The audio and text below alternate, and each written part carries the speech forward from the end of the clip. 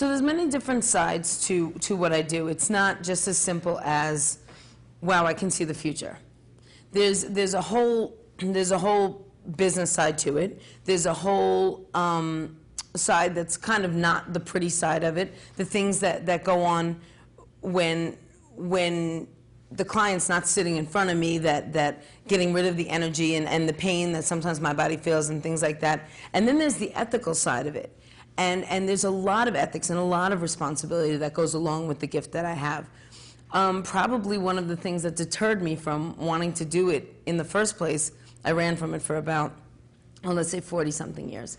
And there's people are coming to me to talk to relatives that have passed. People are coming to ask what path they should take or to try to figure out what path they should take. So there has to be an ethic that goes along with it. Some of the work that I do is I do pro bono work, and I help kids that have this gift, because I remember being a kid with this, and I remember how scary it can be, and I remember not understanding what was going on. So I've kind of dedicated part of my practice to helping kids that are learning that they have the gift, or that their mother sees, oh wow, they have this gift, and they write into me and they ask me. And one of the things that I teach them immediately is the ethics of it. You can't go into a party and say, hey, you know, Aunt Joan, Uncle Jimmy's going to die tomorrow. Like, you can't, or going to have a heart attack tomorrow. Like you can't just give somebody an impromptu reading. Not everybody, I mean, let's face it, this isn't the most welcome profession. It hasn't been. Hopefully that'll change. You can't just give somebody a reading. You have to ask them, I have some information, this is what I do. Is it okay for me to tell you the information I have? And if they say no, you don't take it as rejection. You just say, okay. And if they say yes, you tell them exactly what you see, exactly what you hear, not anything more, anything less. What I notice is a lot of clients will come and they want to hear something. And it took me a while to deal with kind of being the bearer of bad news. And so they want to hear that, you know, John's going to love me forever and ever and ever. And, you know, the fact is I'm tapping in and it doesn't feel like John's very much in love with you. I have to tell you that is not what his energy is reading. You also have to be willing to say, I don't know. They're not giving me that information.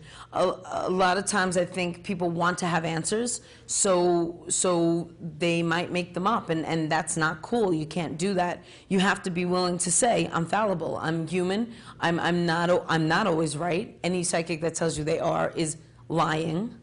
And you have to also respect free will. You have to say, you know, if I'm dealing with telling you about your love life, I can't tell you what he's going to do, because we were all given free will. He might change his mind. So I can tell you where the energy is right now, but I can't tell you for sure what's going to happen. So there's a lot of ethics that go along with this. A lot of times I'll know something, and if somebody doesn't want to hear it, and they've made it very clear to me, I don't want to know about it, I don't want to hear it, I got to keep my mouth shut. So there's a great responsibility that comes along with this, and honestly, if you're looking for a psychic or a medium, I would ask them about the ethics and what responsibilities they feel that they have, and hear what they have to say. If they tell you, you know, I'm 100% right, I'm never wrong, I'll always get all the right names, really, please.